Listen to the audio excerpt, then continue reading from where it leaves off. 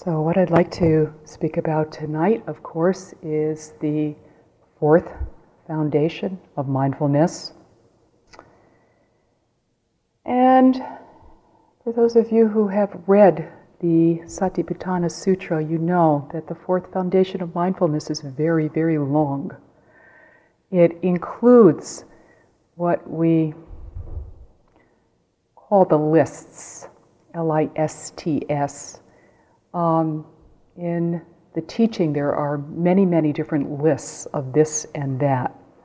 And so in the fourth foundation of mindfulness, it includes a lot of different lists. It includes the 5 hindrances and the 7 factors of enlightenment and the 5 skandhas and the 4 foundations of mindfulness and the 6 sense doors and the 6 sense objects, and that's about it, but that's enough. So, obviously I can't go through it in a detailed way, in any which way. But I'd like to give you a certain perspective on it. Just talk about it in a more general way, a broader way, as that which pertains to wisdom, that which has everything to do with letting go and discovering inner freedom and inner happiness. I've been talking about this line in the sutra, the body in the body, the feelings in the feelings, the mental states in the mental states. And what this has meant in relationship to the body is the body as it is, really experiencing the body as it is, not how we describe or think about the body, not the appearance and ideas that we have about our bodies, but really to experience the body as the body. So not co-opted by various cultural ideas or conditioning, but to see the body as it is. And the same way with feeling, to see pleasant as pleasant, neutral as neutral, unpleasant as unpleasant. And the same with the mental states, to really see anger as anger, sadness as sadness, grief as grief, without adding to our experience, without subtracting from our experience. Really just to know the body, to know the feelings, to know the mental state that is occurring in the present moment.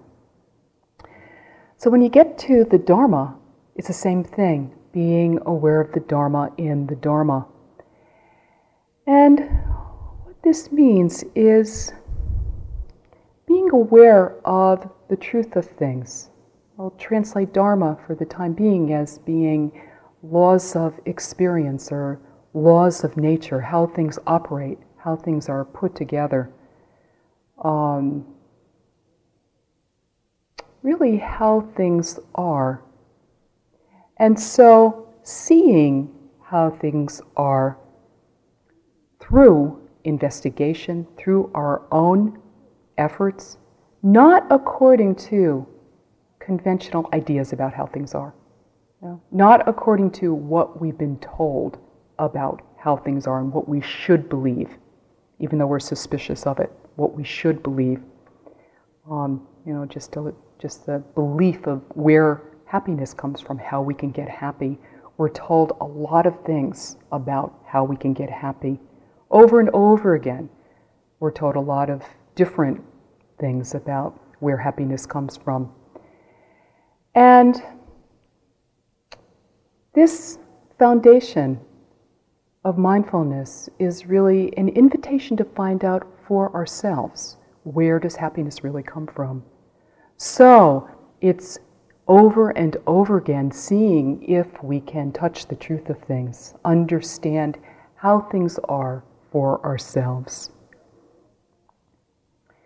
One way of looking at this particular foundation of mindfulness is to be aware that one definition of wisdom is to know what to cultivate and what to let go of.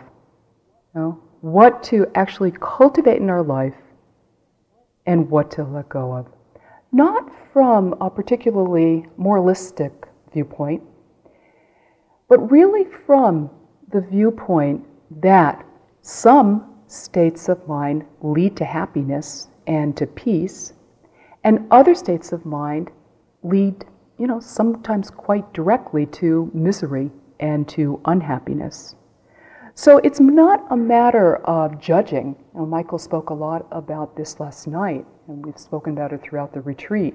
It's not a matter of judging what can be called unwholesome mind states. It's recognizing that unwholesome mind states are mind states that bring unhappiness and difficulty and suffering for ourselves and for others. When we judge, it's coming out of conditioning. It's not coming out of clear seeing. It's coming out of conditioning. Whereas when we see the wholesome and the unwholesome, we notice that the unwholesome is fragmented. That could be what you could say the unwholesome is it's living in fragmentation. Whereas the wholesome is living within the whole. It's being at one and at peace within ourselves and within our environment. It's not being out of step or out of harmony. And this is why we cultivate states of mind such as metta and compassion and joy and equanimity. This is why we do go about this work of cultivating these inner seeds and letting go of conditioning. And the letting go doesn't happen, this is where the judging comes in, it doesn't happen unless there is acceptance before the letting go. We can't go too fast. We can't kind of jump over acceptance into letting go, unfortunately, because we have to be close enough to be able to see clearly, to be able to investigate and let go. In other words, if we're holding it away from us, if we're pushing it away, if we're labeling it in a certain way, then we won't be able to see it clearly enough to allow it to go on its own, to be able to actually let it go. And so we are allowing for mindfulness to see, and then out of that seeing for there to be the wisdom of letting go. Mindfulness being recognizing and noticing our experience just simply as it is, not judging, not anything at all, just simply knowing it as it is. And then seeing if we can bring it closer to us, seeing if we can accept it and allow for its happening simply because it already is happening and we really don't have a choice about it. So, allowing for its presence so that we can see it more clearly. And then investigating into it and letting it go. So, although this is one definition of wisdom, cultivating the wholesome and letting go of the unwholesome, at the same time, a deeper level of wisdom involves non-attachment to both. In other words, not defining ourselves through the mind states that arise. So in the cultivation, for instance, of loving kindness, we are going to get in trouble if we come to a standpoint of, I had a good sitting where there was a lot of loving kindness. That must mean I'm a very loving and kind person. This is a problem. The same with compassion, the same with joy, the same with equanimity. Something's bound to happen that is going to show you, either gently or rudely, that it's a definition. It's not who you are. It's a mind state arising that can be cultivated. And so we do cultivate it, but the non-attachment is necessary as well. Any self-definition brings problems. You know?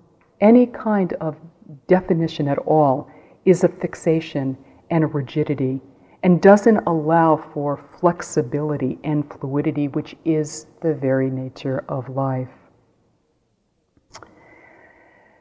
There's the story in the Buddhist time about somebody who had been practicing for quite a long time and had developed a lot of wonderful qualities, and at the same time realized that he wasn't totally free.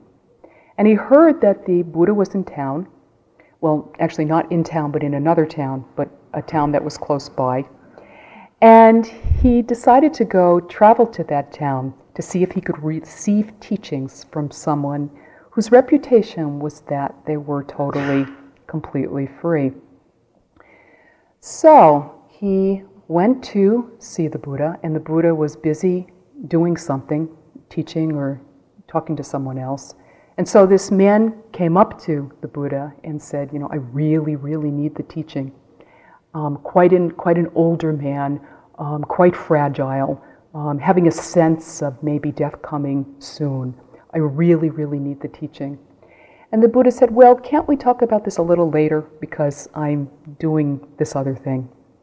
And this man said, I really need it now. I actually really need it now. Which you have to admire. This relentless kind of yearning in the heart of I have to have it now. So the Buddha, with his enormous compassion and wisdom, said, okay, well, I can't give you the long teaching, so I'm going to give you the short teaching. And the short teaching was this. And listen really carefully, because this guy actually got totally freed simply hearing this. Anything is possible. In the seeing, there is just the seeing. In the hearing, there is just the hearing. In the thinking, there is just the thinking. In the sensing, there is just the sensing. That's all. He heard this teaching and actually immediately passed away.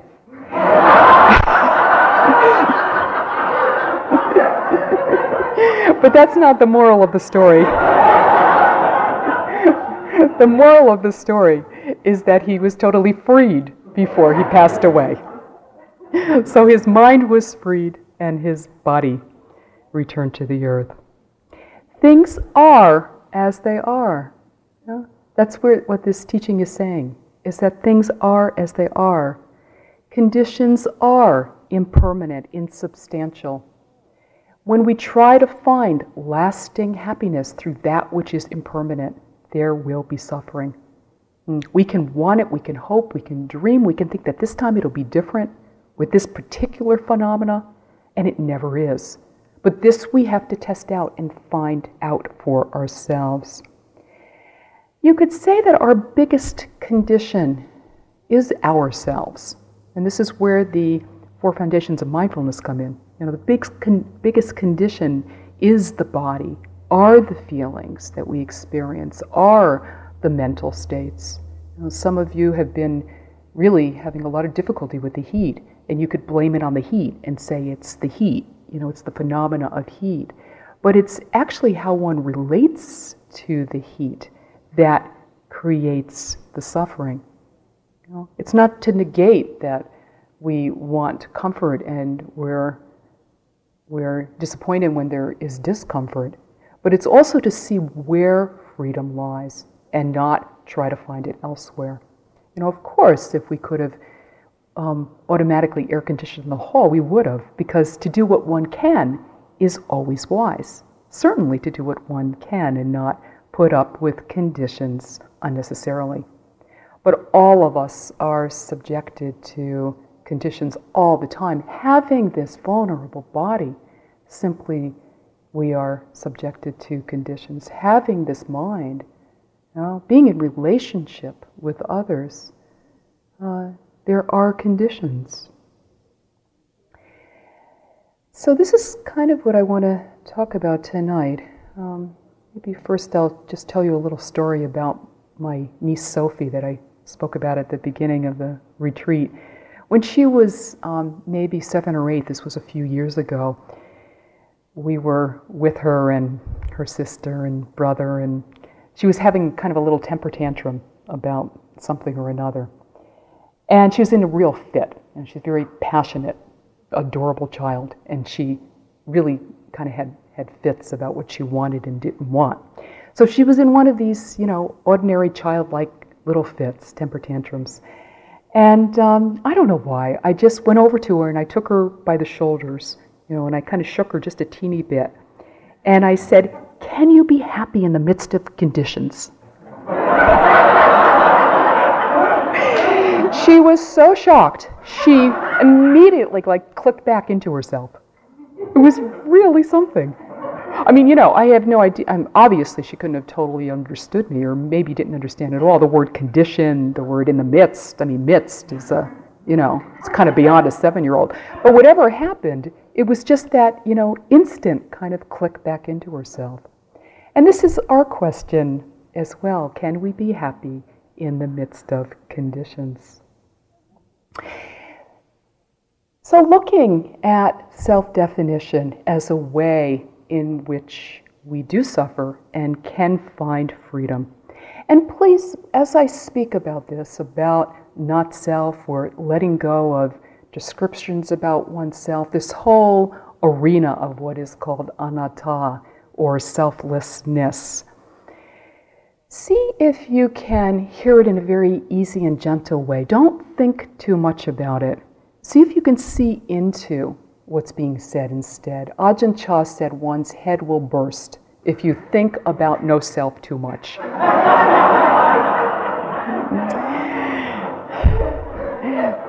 And what I've noticed is not that head bursts, but people fight. There are arguments about whether there is self or no self or this or that. And this is not very conducive to peace. Or there's this sense that other people, after 1,000,000 years of practice, get a glimpse of no self, but I've never had it, I'm never going to. Or at the beginning of one's practice, this is beyond me. Well, it's not. It's not beyond any of us. It's how things are. So all of us are capable of seeing into this in some way. I'm going to talk just a little bit about it, and then I'm going to give you some ways, some very practical, grounded ways, so that you can investigate this on your own. Ways that perhaps you've seen yourself caught throughout this week, and maybe can kind of allow yourself to be released. There's this particular model that I like, that a teacher of mine uses frequently, and I think it's very, very good when it gets to this whole subject of anatta, or not self. And don't attach to the model, I have to say, because it really is just a model. There are other models that I'm sure are equally good. This one just I like, I connect to, but it's really just a model. So don't fixate around it or reify it or make it anything at all. But this model is the model of small self, big self, and no self. And what is meant by small self is how we usually think, how we usually go about the day and go about our life thinking, where we're believing thought after thought after thought. We just, every thought that comes up, yes, this is who I am, yep, this is how things are, yep, that kind of thing.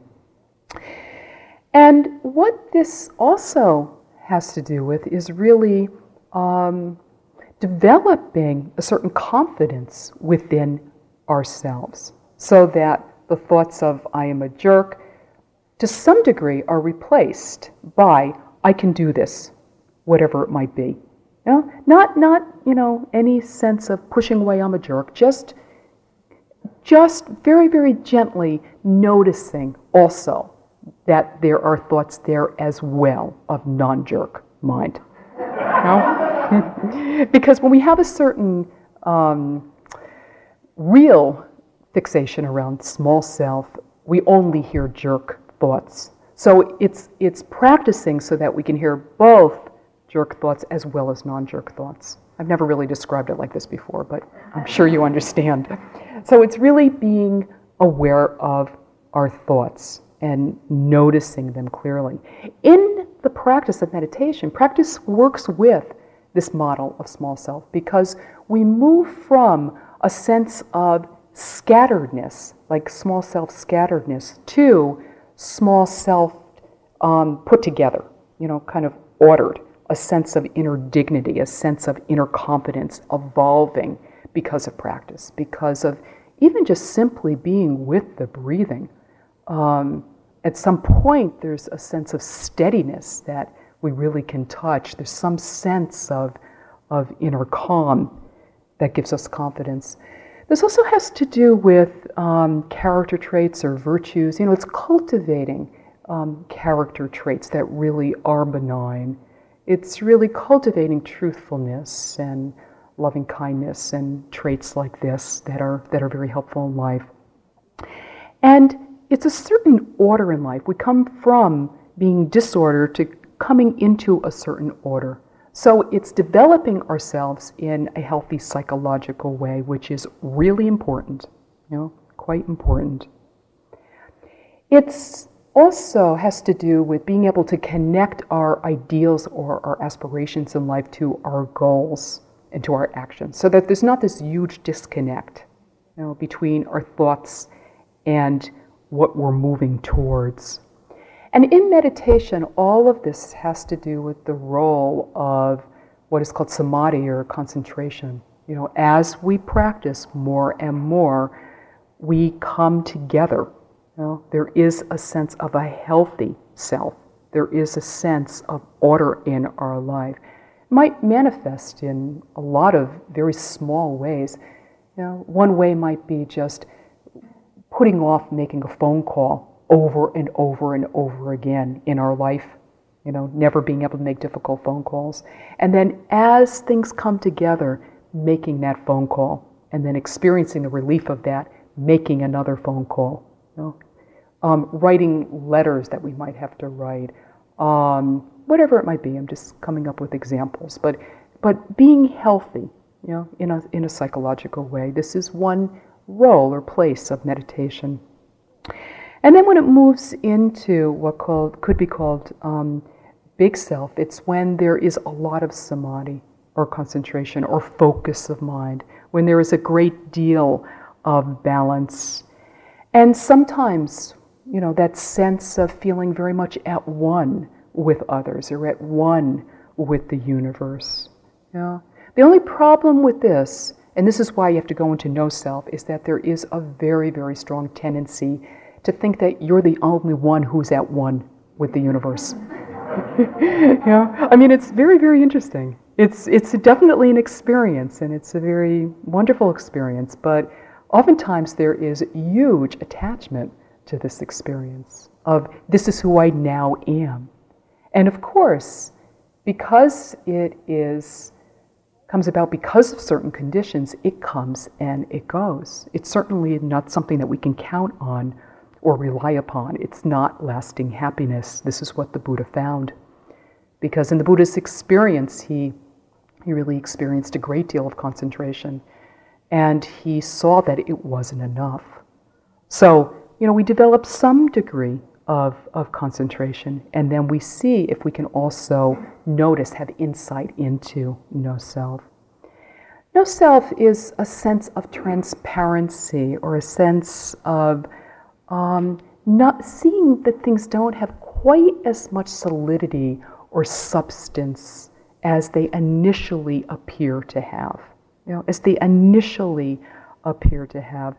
There's this word in Thai which is kwam wang, which means an emptiness or a voidness that includes a sense of ease and peace and openness. We hear this word empty and we think, I already know that really well, and it's depression. This kind of emptiness is very, very different. This kind of emptiness is an emptiness that is full of ease, is full of peace. It's allowing ourselves to let go of ideas about who we are, whatever those ideas are, letting go of our at times, strong belief in being an independently existing identity, not dependent on conditions. When we sense this in any way, we also let go of perceptions about being wise or kind or anything like that. I mean, it's not something that registers. It's really just more of a living one's life, being available, not quite as demanding that other people be a certain way to suit me, my agendas, my life. Because of course, all of us are going around with conflicting agendas, with conflicting demands about what would make us happy. When these conflict enough, there are arguments, there are fights, there are wars. So our practice obviously impacts the world quite significantly if we're allowing that charge to be taken out of ourselves. In this, there is really quite an open responsiveness to life and receptivity instead of such a sense of control and of demand. Less of a belief that I am this person doing this or doing that, going somewhere in time. I am a person who will be enlightened even. Just really letting go of this and allowing there to be more of a sense of knowing from moment to moment, a luminosity of knowing. Really quite a difference between connection and attachment. Now, mindfulness is connection. It really is being in contact and intimate with our experience from moment to moment. Whereas attachment is clinging. Attachment is trying to hold on so that something will either last or go away. Very, very, very different than connection, than intimacy. With attachment, we actually have everything at arm's length or at heart's length. And we want to bring it in. We want to be closer to it, be more aware and intimate with our experiences.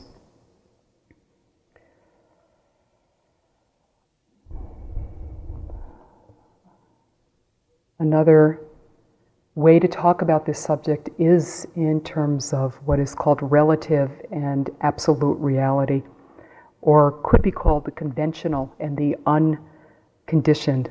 And these must be balanced. We can't be really truly attached. We need to be connected but not attached to either one. From a relative point of view, if you call my name, I answer you. I don't, you call Narayan, I don't say, who am I? I don't, I mean, I might, but, I don't call someone who's here Peter when they're Joe. I call you Peter. We're operating really as distinct individuals. This is the relative reality of life, and it's within time. The bells go off, we come here at a certain time. That's really important. The world would not, we couldn't get anything done if we didn't have a name and we weren't aware of this cooperative thing that we do around time. However, if we identify and attach to conditions, if we identify and attach to something like time, we suffer as things change. We suffer when there is sickness. We suffer when conditions change. We suffer basically all the time because of attachment and identification. The unconditioned view is knowing that there is that which is unnameable. We call it the unconditioned, but it's actually beyond name and form. That is beyond conditions as well. And that is that which is insubstantial, not solid, and not permanent. So we experience, at times, a sense of fluidity and of openness. Within this, there is no identification, and so there is no suffering either. When we're attached to the relative, there's a problem because the elements in life mean too much to us. We don't have balance, we don't have equanimity, and we don't have calmness of mind when conditions change. When we're attached to the unconditioned, you could say that things mean too little and we don't show up on time, or we hurt people's feelings and we don't even know it, or we're attached to, you can't really be attached to the unconditioned because there's nothing to be attached to, but we can very much be attached to a view or a notion about the unconditioned. And this obviously is a really big problem. The result of attachment to a view of the unconditioned is disconnection, is indifference, and certainly is a sense of separation. We kind of bring these levels together. Some years ago, I was sitting in our apartment in Cambridge, and I've never really been known as a really good housekeeper, cleaner-upper. I would rather sit and walk, basically. So, I'm not proud of this fact, but I really don't have a great reputation in this arena. So, particularly with one person in my life. So I was sitting one afternoon, just, having a great time, minding my own business and being aware. Sound is happening, seeing is happening, this is happening, that is happening, no problem, just things were fine. And at a certain point, I heard some noises in the kitchen, just noises, and so, hearing is happening. In the hearing, there is just the hearing, no problem, huh? But then, big insight, I realized it was most likely Michael, probably the only person in the house, dragging the trash out. And I also realized that we have, at that point in our life, just the nature of our trash, we had a lot of it, and it was really a big job to do it. So I realized that I had this, choice to make of, shall I just be with, hearing as hearing, or shall I help Michael with the trash? Now, I realized that, always practices going against one's inclinations. So thank goodness I had the insight, get up, help Michael with the trash. But it was that interesting thing around the relative and the unconditioned, knowing when hearing is hearing and this is how things are, and knowing when you have to take out the trash. So bringing the relative and the unconditioned together. And then, of course, while you're taking out the trash, can you just take out the trash? Or asking me, can I just take out the trash? Can I be aware that feeling is happening, touching is happening? Same thing as sitting, not really different, other than the distinctions one makes in the mind. So just a few ways to explore this for yourself. Maybe tonight, maybe throughout the day tomorrow. And I'm just going to mention a couple of ways. Don't think that you have to get this and then apply it and make it into a whole big thing. Just see if some of it can permeate and make sense to you, and then you can apply it in the way that it works best for you. Being very aware of the difference between living life and describing life. Being very aware of the moments when we're connected to things as they are and the moments we're describing, commenting, getting caught up in that which is really just a description. So the difference is between having an experience versus I am having an experience. This is the difference. And so, is it possible to allow experiences to simply be experiences? Mental states to simply be mental states, thoughts to simply be thoughts, feelings to be feelings, bodies to be bodies, sensations to be sensations, without the need to comment. If the commenting arises, and that's a thought, and that's not a problem, but adding onto it in any which way, getting absorbed in and thinking that we have to describe it, which sometimes we do because it makes us feel safer, is really a good thing to look at in this area. It's really the difference between the characteristics of the experience itself and the thought about the experience. Seeing if we can be aware of the characteristics of the experience itself versus our thoughts about that characteristic. And ways you can look at this throughout the day are really just, I am a good meditator, I am a bad meditator, I am a good yogi because I stayed up an hour tonight, I am a bad meditator because I had to go to bed. Which is really, really funny because, if there was really wisdom there, you would really just be noticing, there is fatigue. So, of course, going to bed is the wise thing to do. There is energy. So, of course, why should I go to bed based on a concept? So it's really just a view and an opinion that we have that we're attached to. I am happy, I am sad, I am irritated, I am peaceful. Instead of peacefulness is occurring right now, sadness is occurring, this experience is happening, irritation is happening, without that need to comment on it and to add the sense of self, to add the I to it. In paying attention to the actuality of how things are from moment to moment, we naturally leave behind the contraction of I. And when we find that contraction is occurring, we can very, very gently expand and open up and be with an experience exactly as it is.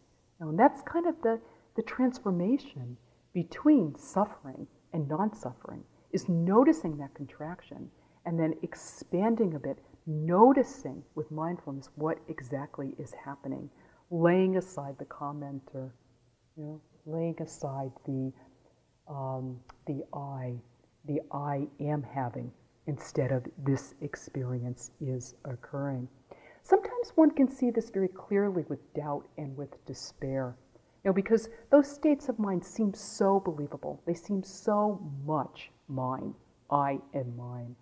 When we can see despair, when we can see doubt occurring, to not add to it, to really simply see it as a state of mind. Doubt is arising, doubt is occurring, despair is happening, instead of adding to it in any way with the I am. It's amazing how quickly it changes and passes away when we don't fix the I on top of it. Satipanya, sati means mindfulness and panya means wisdom. What this is freedom from I am. It's really just experiencing from moment to moment whatever there is to experience. And there's a sense of balance, of simply being inwardly normal and natural. It's not like it's, so enormously pizzazzy or exciting or this or that. It's just what the heart yearns for. Only what the heart yearns for, but not our ideas about what we're yearning for. Just a sense of inwardly normal, inwardly natural, naturally relaxed. With satipanya, we can see that experiences are conditioned. We can see our instinct of clinging to the self, to the sense of I, to the sense of self, and we can see that experiences arise and pass away and are out of our control, which kind of erodes the concept of there being a fixed and rigid, unchanging self, because we see that the I changes with conditions. We see instead of I am irritated, that irritation is happening. So we can notice the tendency, the instinct to claim it as who we are or as how things are. When I say as how things are, what I mean is that sometimes when we have a mind state, we don't only just say it's how I am, we say it's how everybody is, or we say it's how the world is. We see the world oftentimes through our own self-definition. And so letting go of this is very, very helpful. Being aware of fixing others in boxes, which is really interesting to notice on retreat. This perception of you were like this, you were like that. Certainly, I am like this, I am like that. One can see this happening a lot of the time, putting oneself in a box. I'm this kind of person, I am that kind of a person.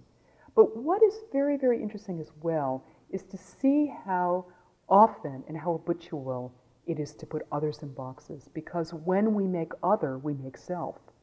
You can't be free from self if you're making other. It doesn't make any sense.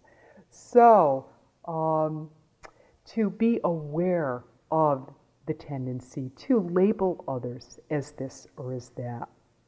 It's a sense of assuming and presuming that our perceptions are accurate and complete. Sometimes at this point in the retreat, you can sort of, if you've been looking around at all, or just even looking at, people's feet even sometimes, you can get a kind of you divide the retreat up. Oh, these people are my friends, these people are my enemies. This person I really want to talk to after the retreat, this person, maybe they'll leave before the retreat ends, so I won't have to talk to them, This person I'm afraid of, this person, and then of course, it's so different. If this is your first retreat, it'll be a shock. When we've been practicing for a while, we don't believe our perceptions about people on retreats quite as much. But certainly, if it's your first retreat, one comes after the retreat, and we actually are normal and talk and look each other in the eyes and things like that, and then so different than what our perceptions were, just so radically different. I'm sure all of you old students out there are very familiar with this whole thing of a VR, which is known of as a Vipassana romance or of Vipassana revenge, which means kind of nourishing perceptions, nourishing thoughts of being attracted to someone or being averse to someone, and then having it all built up. I'm gonna really love this person, or I'm going to really hate this person.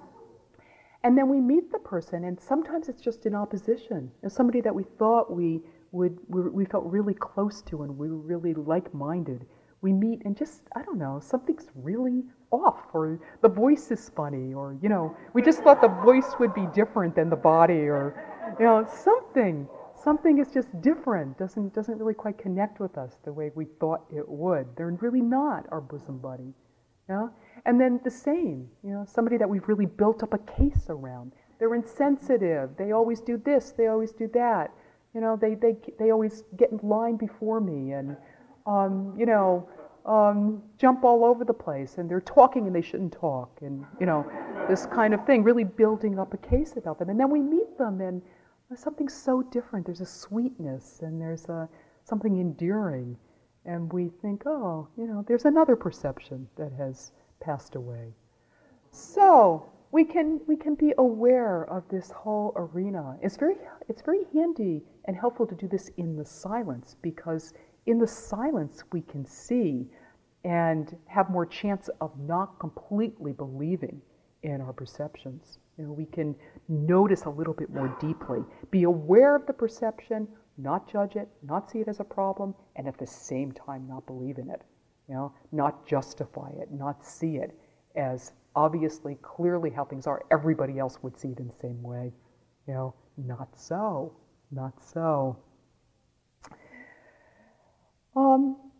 Also, as well, being aware of the no-self nature of reactions, being aware as reactions arise, that reactions are simply arising, that there's no little being inside that is deciding on how to react. It's really conditions coming together, and we're responding to reactions with awareness. As Michael said last night, mindfulness is a way to decondition the mind. Mindfulness wears the ruts in the mind away.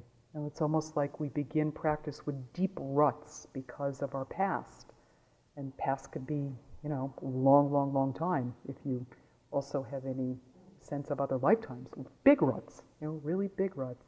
And so mindfulness gradually kind of filling in those ruts or paving them over, kind of smoothing out the brain, smoothing out one's life, deconditioning these reactions. It's true that we can create the conditions for the arising of certain states, but we can never be absolutely certain of the result. So, one might come to a metta practice really happy and excited. Oh, we're going to get to do metta. And, you might find yourself wanting to throw tomatoes or eggs at me because it can be quite irritating when you don't feel any metta to have someone say, may I be happy, may I be peaceful, may I be free from suffering. It's very irritating if you feel the opposite. And one might. You can create the conditions, but you can't ever be completely certain of the results. Creating the conditions is really important. Cultivating happiness states of mind is really important. But non-attachment is always necessary.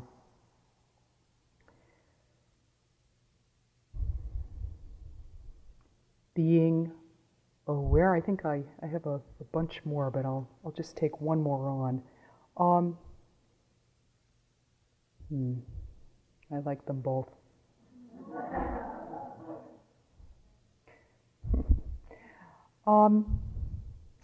Well, maybe I'll talk quick and do them both. One is conceit, being aware of the comparing mind. Because this is really an interesting way to see how we make self. Seeing others as worse than oneself, better than oneself, and then kind of the kicker is equal to oneself. And there's arrogance and conceit in seeing somebody as equal to oneself, because who says? Who's making that decision? Maybe the person you're feeling that about is thinking that you're better than or worse than. So even equal to is a sense of I am. So being aware of conceit, being aware, it's just called conceit, but it means comparing mind, assessing, evaluating. We may see this happening quite a bit of the time once we start to look. And it's good news, actually, if you see it happening a lot of the time, because it's very conditioned. And so you're probably catching more moments of contraction if you are seeing this comparing mind. See if you can accept it without judging it, because it is indeed a habit. And the last one to speak about is the tendency that we have to work on ourselves as if we were a project that needed to be fixed. This is very, very strong. It's very strong in spiritual communities. It's very strong in New Age communities. It's very strong with a certain subset of the culture, is this idea that there's something wrong with us, and making ourselves into a project, being projects for the rest of our lives that need to be fixed. This is not the practice. This is not any sense of ease or well-being. It's always a sense of having to improve ourselves in some way, which is very, very different than cultivating happiness, knowing inner peace, knowing inner freedom. How it shows up is thoughts about how I am, how I should be, how I will be if, with this sense of a solid, enduring view of who we are, of how we will be. Whereas wisdom is responding to the needs and the experiences in life with satipanya, with mindfulness, and with wisdom. Letting go of having to be someone, letting go of having to change anything. Mindfulness can be trusted. Mindfulness sets things right. Not even, of course, trying to be nobody, because that is a problem as well. When we try to be nobody, when we try to be special, when we try to be someone, everything is arising and ceasing. If we get caught, or, when we get caught in this particular kind of conditioning, we also, of course, see others as objects that need to be fixed. Now, we don't just mind our own business. Usually, the tendency is to see that everyone else needs to be fixed as well. And this, of course, is going to take the rest of your life and is never going to be possible. We want to aim for what is possible, which is happiness and freedom. In practicing in this way, in very gently seeing through the eyes of kindness and of wisdom, seeing the contraction, the habit of self, we do open to an awe in life that is free of self. Knowing for ourselves that all personally centered thoughts and emotions are empty. Not a problem that they arise, not a problem in any which way, out of our control, but are inherently empty. If not seen as empty, thoughts and emotions do feel harmful, and if not harmful, at least limiting. If we do see clearly, we can let go and naturally sense this all in life. This opens up when we're not quite as caught up in ourselves, in our self-definitions. Opening to our life more and more without any sense of separation, sensing ourselves as part of nature as self itself, as no different, as not other than. We can begin to see this error that we have of this kind of sense of exclusive identification with the thoughts and the feelings that are happening, the mind and the body, the three other foundations of mindfulness, of body, of feelings, of states of mind.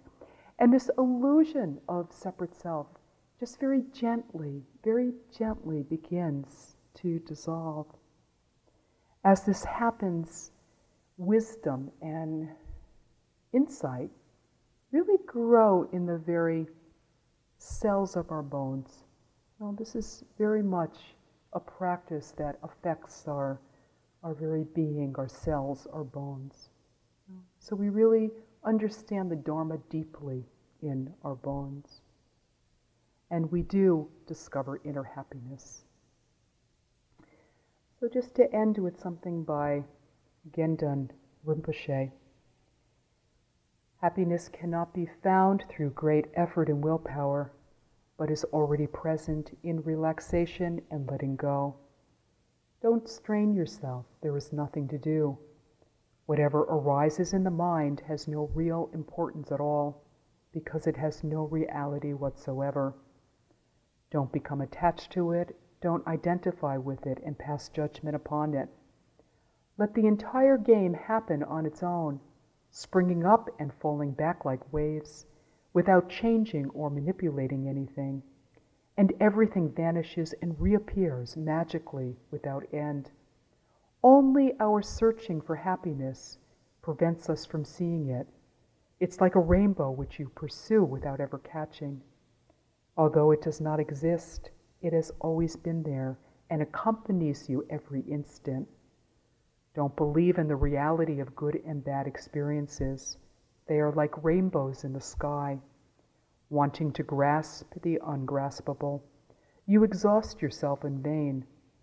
As soon as you open and relax this grasping, space is there, open, inviting, and comfortable.